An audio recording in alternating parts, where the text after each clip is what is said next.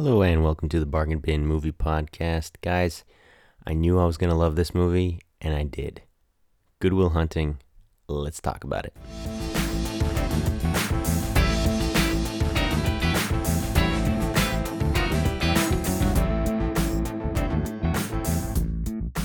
Hello and welcome back to the Bargain Bin Movie Podcast. I'm your host, Gabe Rodriguez, and I just watched Good Will Hunting, starring Batman and Jason Bourne. Also with the late, great Robin Williams and Minnie Driver. I've been waiting so long to watch this movie. It came out in, 1997? So I was like two years old. Let's see, 1997. Is that where it come out? Yeah, 1997. So I was 2 years old. It came out on VHS, and that's the first time I saw it. I was like, hey, that looks like a good movie. And then, I hear more about it over the years. And like you guys know, we don't watch R-rated movies in the house, at my house. So when, and I'm going to rep VidAngel again. When VidAngel came around, that's kind of what opened up a lot more movies to me. So watched this one this evening. And it's pretty great, guys. Robin Williams is brilliant as always. The girl who played Jane in Tarzan, the original Disney cartoon, which is one of my favorite movies ever because it's like my childhood.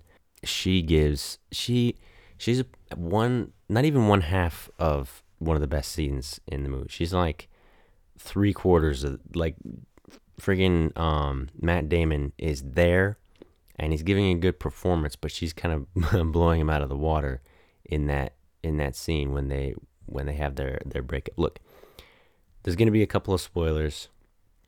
If you know anything about story, if you watched more than 3 movies with a romance in it, you know that it goes boy meets girl, boy loses girl, boy gets girl back. That's almost like people say that is even just a 3-act structure. Like, you can explain 3-act structure just with that one sentence. So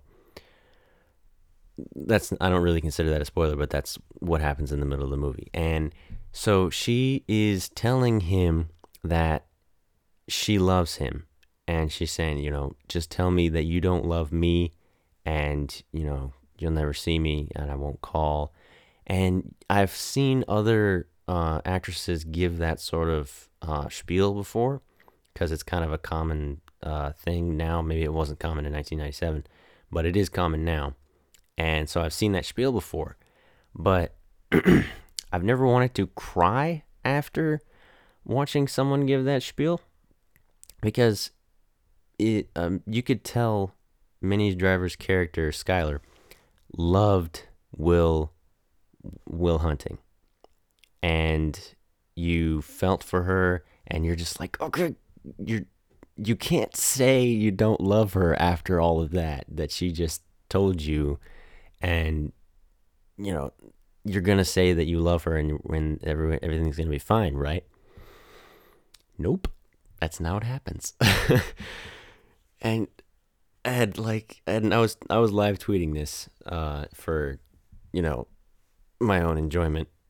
But, and I sent out a tweet that said something like, everybody's asleep, but when I got to that part, I yelled out loud and threw my phone across my room and just tried not to cry because the scene was so good and it moved me.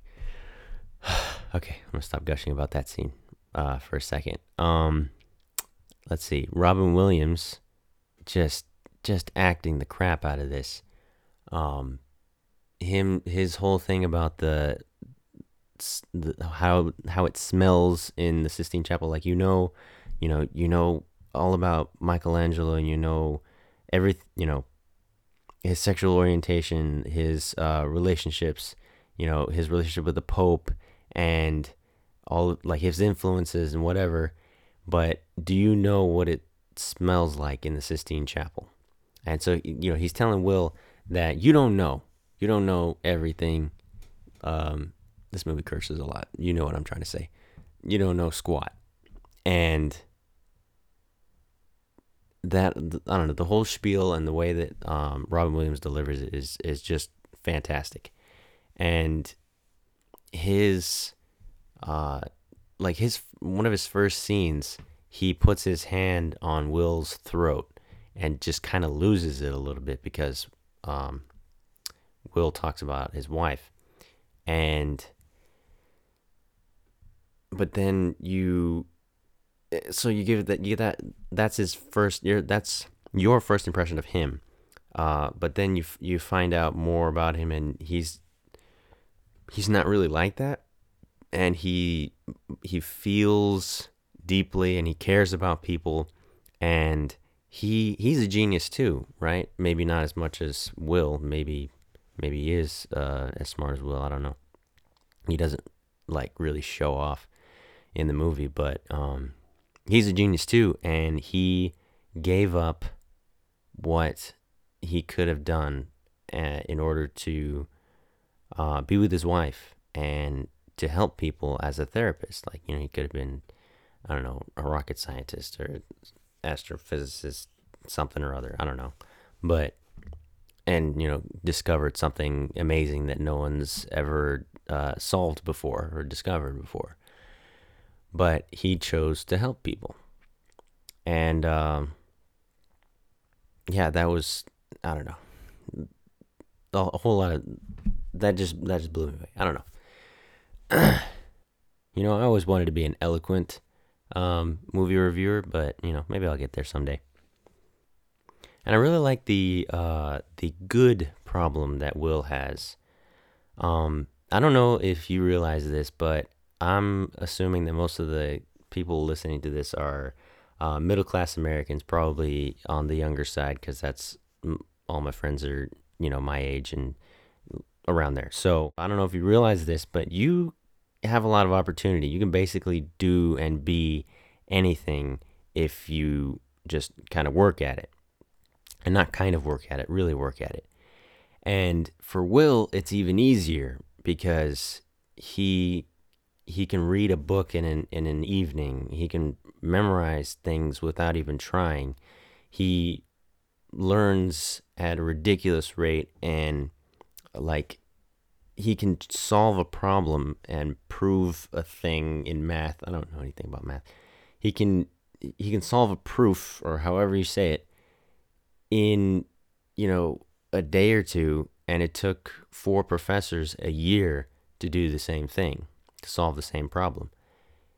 And so he and I've kind of gone through this a little bit, where, and I'm not comparing myself to this guy, okay? He's smarter than I am, but I'm not that arrogant. But he has this problem where he can do anything, and he doesn't know what he wants. And I don't know if you have ever had that problem where you realize that you can basically do anything. So what do you want to do? And I kind of talked about this a couple weeks ago with what's it called? Say Anything. And Lloyd Dobler's solution to this was, well, he's going to think about it, and he's going to not go to college and waste all his money. And Will's solution is similar to that, where he's not going to college. And he's speed reading the crap out of whatever book he can, grab onto. But I don't know, that was just something that helped me relate to Will. The fact that he can do anything and he doesn't know what he wants to do. And I guess Robin Williams was sort of relatable too, because I had a teacher in like 5th grade that kind of reminded me, or that Robin Williams reminds me of. Cares about people. He was a therapist too, I believe, when before he became a 5th grade teacher. And he really helped me to he encouraged me when sort of the rest of the class was kind of picking on me. And I don't know, he was a good teacher. How do y'all know what a good teacher is. He encouraged and taught me things. So that was, I don't know, that was pretty cool too. And the way that Robin Williams in his performance and also in the lines that he's given subverts a lot of expectations. Where I would kind of expect, say, at the end when he gets a letter, he I would expect him to like, yeah, you go for it or something like that. And he doesn't. He says he he takes that um and this happens a lot in the movie with some of the smarter characters. He takes the obvious reaction, and we already know that that's what he's thinking.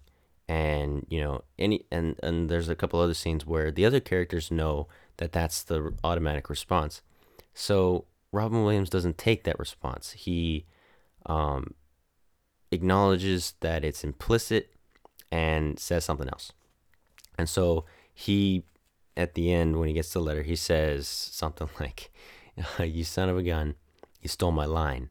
And so he makes a joke out of it instead of, and it's serious, but he makes a little joke instead of just saying the obvious thing, and I really appreciated that. And that this movie never ceased to, throughout the whole runtime, never ceased to impress me because it's written by Batman and Jason Bourne. Both of these guys were young when they wrote this. I think they both look pretty young, and the fact that it's so good, it just blows me away. And this movie was made for like $10 million and made 225.9 million. That's what IMDb says anyway. And gosh, it looks really good for $10 million. And people are always getting on modern movies that why does it cost $200 million to make a superhero movie? And it's a lot of, if you watch, like I just watched the Civil War special features. There's a lot of crap that goes into that, making that movie. There was, and they did reshoots too, so it's even more. Um, Plus all the visual effects and the ridiculous costumes and the stunts and everything. That's a lot of work. But I don't know, the fact that you can make a $10 million movie and it won like 8 Academy Awards, I think. I wasn't really paying attention to that little detail. Let's see, 2 Oscars, plus 22 wins and 51 nominations. So I guess it probably got nominated 8 times or something like that.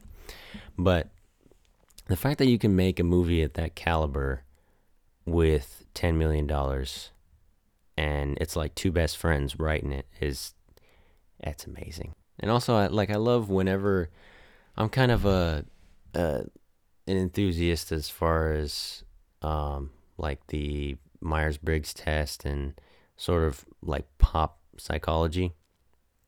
Maybe not an enthusiast, but I find it interesting and I listen whenever it's kind of around. And the parts where Robin Williams' character is explaining how this or that works, just little things in psychology, that was really interesting to me too. Even when Will is like, oh, he throughout the movie he's condescending a lot.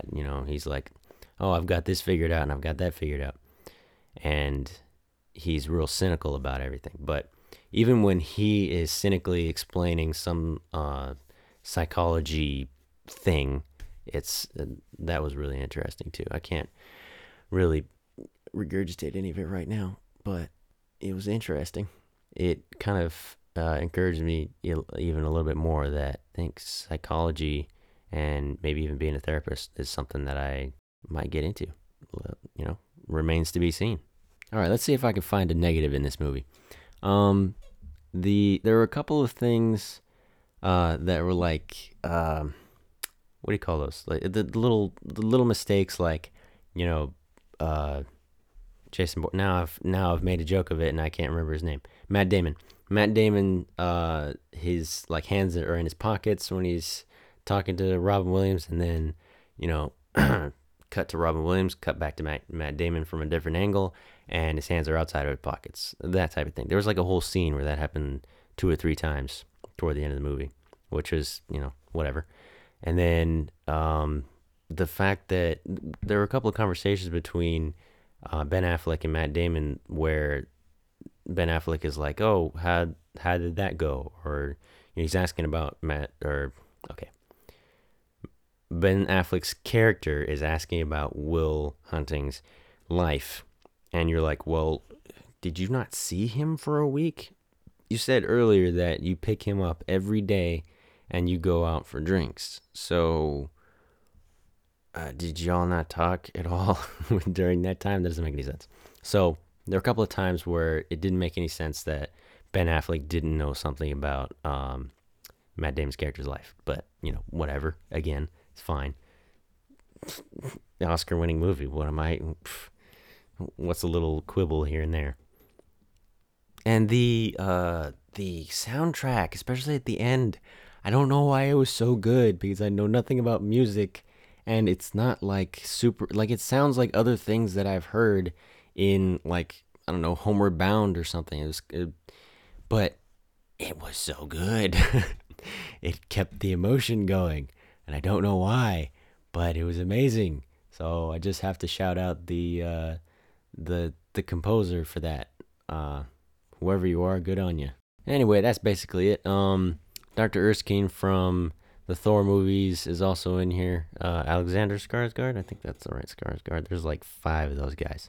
Yeah, no, it's not Alexander. That's Tarzan. Stellan Skarsgård is in this movie, as well as Ben Affleck's little brother Casey Affleck. I looked up on IMDb. I was surprised to find that Ben Affleck plays Chucky Sullivan, and Casey Affleck does not play Morgan Sullivan. In fact, he plays Morgan O'Malley. Their characters aren't brothers. What the crap? Like, that's such a layup. Why wouldn't you make their characters brothers? That doesn't make any sense. Come on, Batman. What are you doing? Come on, get with it. Anyway, I think that's about it. This podcast was like what 20 years in the making. So this is an accomplishment, guys. I've finally seen Good Will Hunting. Have you seen Good Will Hunting? Did you like it? Let me know. At Game in the Box on Twitter, Instagram, all that good stuff on YouTube. I think I've got a YouTube video coming out. It's just gonna be a real dumb question about title cards and the similarities between 2 title cards that I saw recently. And then you can also follow the podcast on Bargain Bin at Bargain Bin Movie Pod, I believe, on Instagram. And yeah, that's about it. Sorry about the Luke Cage episode. Still working on it, and that should come out next week. So look forward to it, or don't. It's fine, whatever. But until then, goodbye.